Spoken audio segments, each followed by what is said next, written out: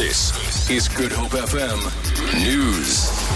Cape Town Disaster Management has provided emergency shelter for 400 people displaced by a shack fire in Masiphumelele informal settlement near Fish Hoek. Fire and rescue services say no injuries or fatalities were reported, but 120 structures were destroyed in the fire. The cause of the fire is unknown at this stage. Disaster Management spokesperson Charlotte Powell says various city services are conducting assessments and will offer assistance to those affected. At this stage, we activated the Masiphumelele wall for emergency sheltering.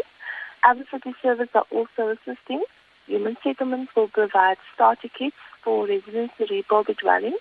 Solid waste departments will be removing the debris.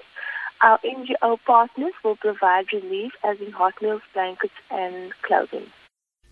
Eskom Chief Executive Brian Molefe says it will take the power utility 7 years to resolve all network constraints and achieve the network redundancy levels that the South African Grid Code requires. He was addressing a public forum in Johannesburg on Eskom's transmission plan.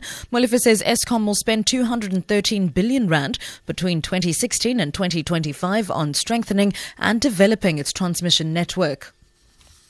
The Western Cape Education Department says it's mediating in a situation at Amstelhof Primary School at Paarl. Teaching was disrupted for 3 days this week by teachers who support the school's principal, who's being investigated for financial mismanagement. Department spokesperson Paddy Atwell. We can confirm that the department is investigating allegations of mismanagement. We cannot provide details while the investigation is underway. Teachers are unhappy with the allegations and protested when the investigation first began. Our district officials mediated. At this stage, we prefer to mediate, and the department does not have plans to take action against the teachers. And finally, Parliament in Greece has voted in favour of more of the reforms demanded by international creditors. In return, Greece will receive another instalment of loans worth over 30 billion rand. The BBC's Simon Ponsford has more.